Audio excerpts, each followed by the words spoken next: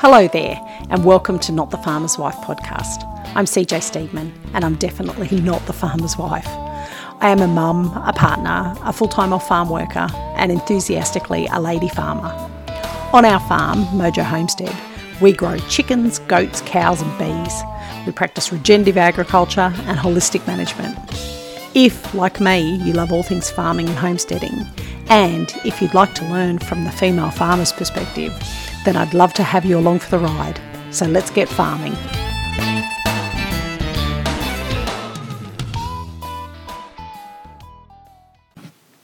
G'day everyone. Welcome to episode 1 of Not the Farmer's Wife. I'm CJ. And given this is the first episode, I thought the best thing I could do was introduce myself and let you know a little bit about my background and why I love farming so much. So I was born in Southport in Queensland, Australia, but lived most of my childhood in Sydney on the northern beaches in an area called Warriewood. My parents were what I guess would have been called back then alternative lifestylers. They had a passion and a dream to move out of the burbs and go to a farm. And that was realised when we were able to, through an inheritance, purchase a farm in the Hunter Valley area in New South Wales. So we moved away from Sydney when I was 12 years old, maybe just as I turned 13. And we moved to just under 400 acres in the Hunter Valley. And it was a huge change for a 13-year-old girl to go from living on the beach in Sydney to suddenly being out on an isolated property a long way from anything bigger than, a town, a little township. So I did schooling there for a couple of months, but then it was too far to travel into school. And so my mum and dad decided to put myself and my middle brother, I'm the youngest, on correspondence. So we actually did correspondence for my year 9 and year 10. And during that time I spent a lot of time helping out on the farm. Mum and dad's goal was to produce all their own food and become very self-sufficient. That was their goal. And I had horses, which was my main passion at that age, at 13. And so I helped out on the farm. We had chickens that we raised for meat, and we obviously had chickens for eggs as well. We had beef cattle. My mum was very passionate about milking goats, so we had milking goats. And we also had we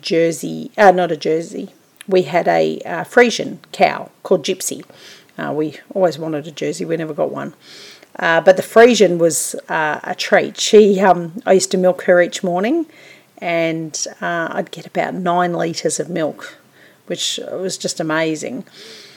We also went on to then have pigs. So we raised the pigs by giving them the leftover milk and excess milk that we had from our Friesian cow. And we had, veggie gardens and things like that. We were never a traditional farm in that sense. We never had fields of crops, and we never had 100 head of cattle or anything like that. We were very much more of a self-sufficient farm with fruit trees and our own veggie garden, and then supplying our own meat. And we supplemented the meat that we had on the farm also by trapping fish and rabbits to eat, and kangaroo occasionally. So I was exposed to a very wide and diverse level of meat from a fairly early age. I did try being a vegetarian briefly. It did not suit me. I'm not sure that it would ever suit me, and I respect the fact that some people feel more comfortable living that lifestyle, but for me, I've always been a meat eater, and I've always been aware of the fact that the way that our meat is processed and made is always not so great. And so I guess I've taken on some of my parents' beliefs as far as being able to raise your own meat and raise your own food supplies.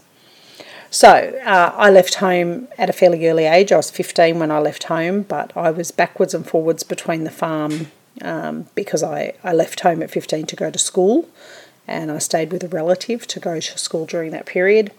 but I would still come back to the farm and help my mum out. Dad worked off farm because farming just doesn't earn a lot of money. And most people that have lived on a farm realise that there are times where they need off-farm income. So then as a late teenager, early 20s, I travelled quite a bit. Eventually, at the age of 24, going to live in Papua New Guinea to work on contract with my then partner. And I was studying bookkeeping at that point and accountancy. And after 4 years in Papua New Guinea, I realised that I really wanted to come back home to Australia, and I decided to come back and join the police force. I felt like I wanted to do a community service job in Australia after being away for some time. So I came back and joined the police force, and I've actually been in the police force for 22 years. And while I love it, and it is like family, and it is a hard job, but it's also a very rewarding job, deep down my passion's always been to get back onto a farm. So during that period, the first half of my career, I was just a single woman working and doing all the things that most single girls do. And then a little bit later in life, at the age of 38, I had my first child. And I had a daughter who is now 13. And she changed my perspective on where I was heading. And at that point, I realised I really did need to get back onto a property and get back into a situation where I could control our food supply and become more self-sufficient for her. So 2 years after I had her, I had my son. And when he was 3 and my daughter was 5, I separated from their father, which made things a little bit tight financially. And anybody that's been a single mum would understand, or a single parent would understand, that it is a little hard when you don't have the double income coming in. So I had to sell the house that I was living in, and I decided to move out of town. And I moved out of town for 2 reasons. One was that I could buy a cheaper house to live in. And the second was that I could find a house that was on 2.5 acres. And around the time that I was going through that process, I met the person that I quite often refer to as the handy helper. The handy helper is a lovely man who was a separated dad. He has 3 children, 1 growing up and 2 smaller children. And I met him, and he saw what I was trying to do and really wanted to come along for the ride. And he's been with me ever since. So we moved to a little town outside of Canberra on 2.5 acres. And when we got out there, we got veggie gardens going, we got fruit trees. My mum gave me 2 milking does that she had that were excess to what she needed. And I've had them, I still have them, Hazel and Willow, they're gorgeous. You'll see them on my TikTok pages. If you go on there, I do a lot of videos with them. And we started that process of backyard chickens, backyard veggie gardens, milking goats, and I realised that 2.5 acres wasn't enough. And a lot of people get to a small acreage and they're quite happy to stay there. For me, I knew straight away that I needed more land and I wanted more, and I wanted to do it full time, which is a dream that I haven't realised yet, but I'm working on it. So we did up the house as best we could, and we fixed up a few things around the house, put in some water tanks, things like that. And then we started looking. And I kept missing out. Every time I would go and look at a farm or a house that was on acreage or even a vacant block, something would happen that would just fall through and we wouldn't get there. I remember speaking to my mum around that time, and she said to me, you know, everything happens for a reason. And if you aren't getting those properties, then there's probably a really good reason why you're not. And it's because they're not the one. They're not the one that you're meant to have. They're not the one that's going to be the final farm. And she was right. I didn't want to admit it at the time, but she was absolutely right. So after about 18 months of looking, suddenly I was homesick. I was actually at home sick from work, from my day job. And I opened up All Homes, and I saw, for those that don't know, All Homes is a real estate page in Australia. And I saw a farm. It was in the area that I consider to be my golden triangle. and that area was close enough for me to travel to work. It was an area that had bus facilities for my children to go to school. And it was isolated enough without being too far from anything. It was also 120 acres, which I had in my head was a perfect size. It had a house on it, albeit a small converted barn, but it was a house, and we could have moved straight in. So I moved hell and high water, and I put in an offer, and luckily for me, very luckily, the people that were selling it actually knew me through my daughter's school. And they agreed to the price. And so in 2020, we moved on to what I call the big farm, which is Mojo Homestead. And when we got here, the people that were moving, they were leaving farming. So they left some horses behind. And they also left some Angoras, which I'd never really been exposed to Angoras. I think I studied a little bit about them at school in agriculture, but not familiar with them. But it was fenced and ready to go. 5 dams, a natural spring, the house, solar powered, so we're completely off grid. We have no electricity connection here. We had a small water tank when we first moved in, 25,000 litres, which is not really enough for a family. Gas tanks for our gas, and a septic system for our toilet. So we moved out here, middle of the year 2020, and since then the farm has expanded. We have about 50 egg chickens. We have just, as I'm talking now in February 2023, just dispatched our first batch of meat birds for us to eat for our own consumption. We have 2 potty calves in the paddock. One is a Angus cross Friesian, and the other one's a purebred Friesian, which I'm going to use for milking once she's had a calf. We still have Willow and Hazel, our milking goats, and they have subsequently had kids after kids after kids. Unfortunately, in farming, things happen, and we have lost kids. We've had kids pass from infections. We've had kids pass from injury. We've had one kid die from bloat, and we've lost a nanny to mastitis. And unfortunately, that's just part of farming, that animals do pass. And it's something that certainly, while I was prepared for, I'm not sure the rest of the family was prepared for. But this year we had 5 healthy babies survive.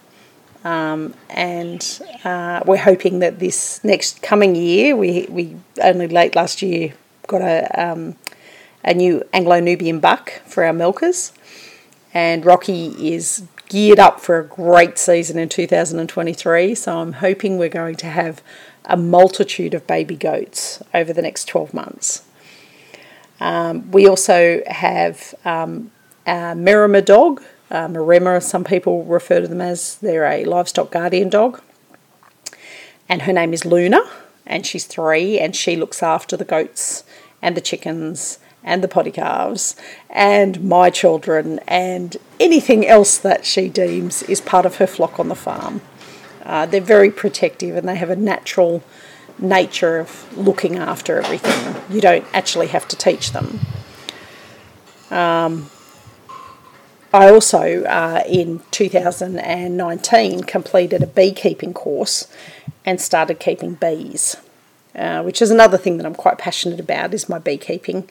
I think anybody that understands how biology works will know that plants can't survive without bees, and we have also had what would be considered a bit of a bee crisis, particularly over the last 12 months, with a varroa mite that has infiltrated Australia, despite the fact that we had tried very hard to keep it away.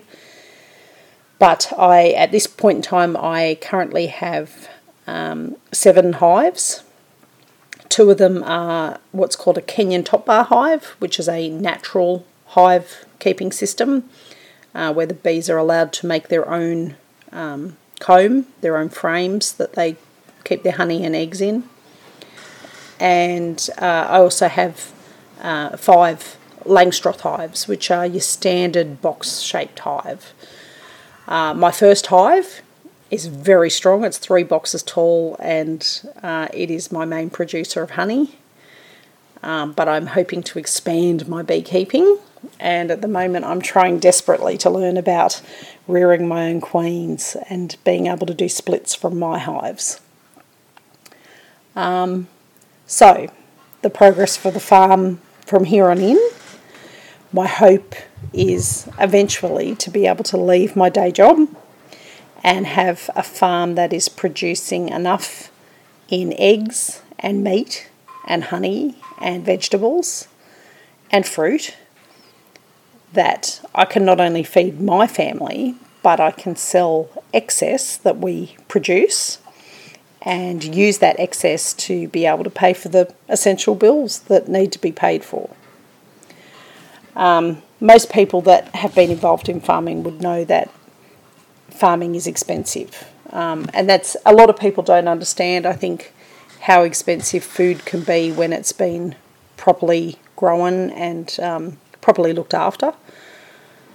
But to buy grass-fed, free-range meat, the cost is higher. The cost is higher for the producer, and unfortunately that means the cost is higher for the consumer. I do firmly believe, though, that the quality of grass-fed and non-factory farmed meat is so much higher that it is absolutely worth the extra cost. I'm not sure how that translates into consumer decisions, but I hope that as more people become educated about farming and educated about regenerative agriculture and the ways that we can produce meat without it having an impact on the earth that's adverse, that more consumers will be willing to pay the extra to have the better quality, more sustainable food production. Certainly in my learnings, I've learnt very heavily on Joel Salatin, who is an American farmer who has a very good model of regenerative agriculture where everything is pasture raised and it's done in a way that it complements other things on the farm rather than goes against. He's very much a diversity farmer rather than a mono farmer. And by mono I mean crop farming, say, where you only produce the one particular style of crop, or meat farming where you only produce a certain style of meat. Generally, farmers that go down that track tend to have to purchase in everything. They have higher waste levels coming out of the animals because they don't have the ability to share that load. Our intention on Mojo Homestead is to have our pasture-raised chickens following our pasture-raised beef and goats, and when we have excess of milk from our goats and our milking cow, being able to feed that back to our pasture-raised chickens and also eventually pasture-raised pork because they do very well on meat, but also being able to grow our own feed supplies for our chickens and having the soil quality improved to a point that we don't need to bring in feed supplements. We will use rotational grazing to do that. And the added bonus of using rotational grazing is that there becomes less of a pest burden for the animals. So when cattle are moved from paddock to paddock, and goats and chickens, when they move from paddock to paddock, they're not over their own manure on a constant basis, which means the manure gets a chance to break down. The worms that are in the manure will die, and by the time the livestock are back into that paddock, there is no parasite burden that we have to concern ourselves with, or a very minimal parasite burden. You can't eradicate it, you can just keep it at a minimal level where it's not impacting the animals. So that's our goal for Mojo Homestead. And sorry about that, we've got noise in the background. It's a very windy day on the farm here where I'm recording, and things are falling over all over the place. So over the next couple of weeks, I'm going to be talking about different things in relation to regenerative agriculture and keeping chickens for meat and for eggs. And also I'll talk about my goats. I love my milkers. But I'm very attached to my Angoras now too. They're quite cute and quite friendly once you get to know them. And my daughter is a gem at spinning. I don't know how she caught that bug because I'm terrible at it. I'm still learning. But my mum is a spinner and my daughter has managed to catch the bug off her. And eventually being able to make our own yarn out of our Angoras would be amazing. It's just another sustainable part of the farm that I would like to go into. One thing I will mention for people that think about farming and how it would work and how the costs would be impacted is that for most farmers there's one member of the family has to work off farm, and that's unfortunate because it takes your time away from the farm, but farming is expensive. And certainly for me, I've been trying to find alternate sources of income so that I can stay on the farm instead of going to a paid job each day. So I'm also a seller on Amazon. I have products that I list on Amazon to sell. And I also have a Shopify page where I do print-on-demand farm products.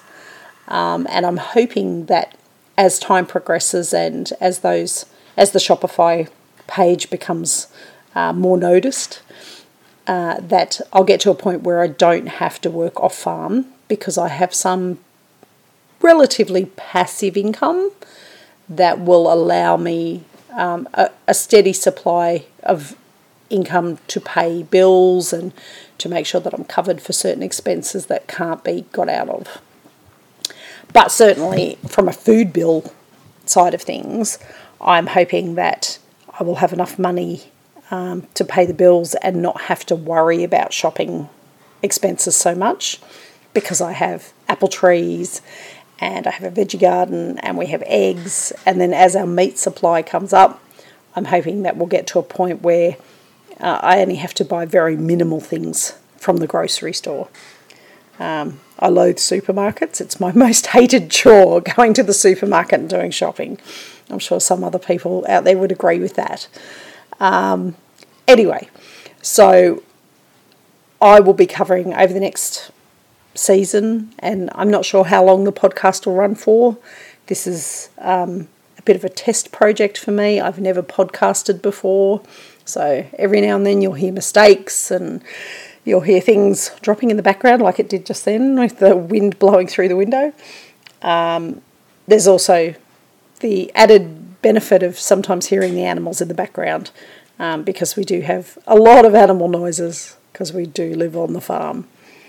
But yeah, over the next couple of weeks, hopefully we will discuss lots of things in relation to how you could live on a farm, what type of things you need to consider living on a farm, what animals would be suitable depending on the size of your farm. But I'm also hoping to spread information to people who don't necessarily want to live on a farm but would still like to have a self-sustaining lifestyle in a backyard environment. there's absolutely no reason why somebody living in a backyard can't keep backyard chickens. Even if you don't want to keep them for meat purposes, having 3 hens in the backyard for eggs is beneficial in so many ways. You not only get the eggs, obviously, which is the greatest part of it, but you also have 3 little birds who aerate the soil for you, will reduce the pest load in your own backyard by eating grubs and bugs and things like that. They'll eat your scraps out of your kitchen, which will then reduce the amount of waste that you're sending out of your house in rubbish. They also will provide you with manure, which you can put back into your garden beds, and the whole cycle completes itself. It's a win-win for everybody. Add to that I'm probably a little biased when I say that chickens are really cool little birds. I love them. My kids love them. They refer to them as the little mini dinosaurs because technically they are the closest living thing to a dinosaur. But they have personalities. And I think anybody that's been around chickens would know that. But if you have a little flock in your backyard, you will notice personalities about them. And those personalities are awesome. Even with 50, we still see personalities. And that's certainly, there's a lot of personalities in there. But there's always that one bird that just has a little bit of a cheeky stance about it, that comes over and chats to you when it's feed time or when you're cleaning out their run. So I am a little biased with chickens, but I honestly think that even somebody living in a backyard environment can keep chickens. Beekeeping can absolutely be done in an urban environment. In fact, I would encourage anybody who's interested in beekeeping to really strongly consider it. Not just for the benefit of the honey. I don't do it for the benefit of the honey. That is just the icing on the cake. The fact that the bees do so much to help pollinate my veggie garden, and I speak from experience there. Prior to having bees, my veggie garden was terrible. I am not a green thumb. I love growing veggies. I'm not very good at growing veggies. But without the bees, I had a terrible time getting pollination to happen. And when the bees arrived, oh my goodness, I was giving away vegetables. I had so much. So anybody who's ever considered beekeeping, I would strongly encourage you to really, really look into what you could do in your area. If you're somebody who lives in an apartment, I think you can still go down the track of self-sufficiency. I know here in Canberra, where I work, there are so many community gardens, and the community gardens are set up in a way that you can just pop in when you have time. It doesn't matter what shift you work. It doesn't matter whether you have children. You can pop in, do your veggie garden. They're fenced to keep predators out. There's certainly some of my beekeeping friends keep beehives within those community gardens, which again helps with pollination. So everybody has a bumper crop each year. There's absolutely something for everybody when it comes to being self-sufficient from the earth. And I would strongly encourage you, even if you live in an apartment, to consider that and to think whether or not there's a community garden near you that you could utilise. And don't be shy about going down there. People that work gardens are always happy to talk about their gardening. Certainly in the next couple of weeks, I have a gardening friend that I'm hoping to bring onto the show to interview about her take on gardening and backyard gardening in particular, but also community gardening. I'm hoping that I can spread the word out there via this podcast about what people need to do to be a little bit more self-sufficient in their own homes. Anyway, that's probably enough about me and my background and what I'm planning to do. I'm hoping next week we might cover a little bit of history. I love history. I'm sorry if people find it boring, but I love talking about it. I love the fact that we've gone through a bit of an industrial revolution with farming, and we're now coming out the other side and swinging back towards more traditional methods of farming and having a bit of a look at how things used to work, particularly with our regenerative agriculture. So I'm hoping next week to talk a little bit about history and how women have played a very big role in farming, because I believe quite strongly that women are capable of doing all the things, and we absolutely make great farmers. We understand the cycles of the earth. We understand how Mother Nature works. So I'm hoping you'll join me next week. But until then, thank you so much for listening. Thanks so much for listening today. I hope you've enjoyed our time together. If you did, I'd be so grateful if you left me a review. I would also absolutely love it if you tagged me in your next post on your favourite socials at either Not the Farmer's Wife or Mojo Homestead. And don't forget to get your free guide to backyard chicken keeping at www.mojohomestead.net/7must-knows. And remember, grow the life you want to live. See ya.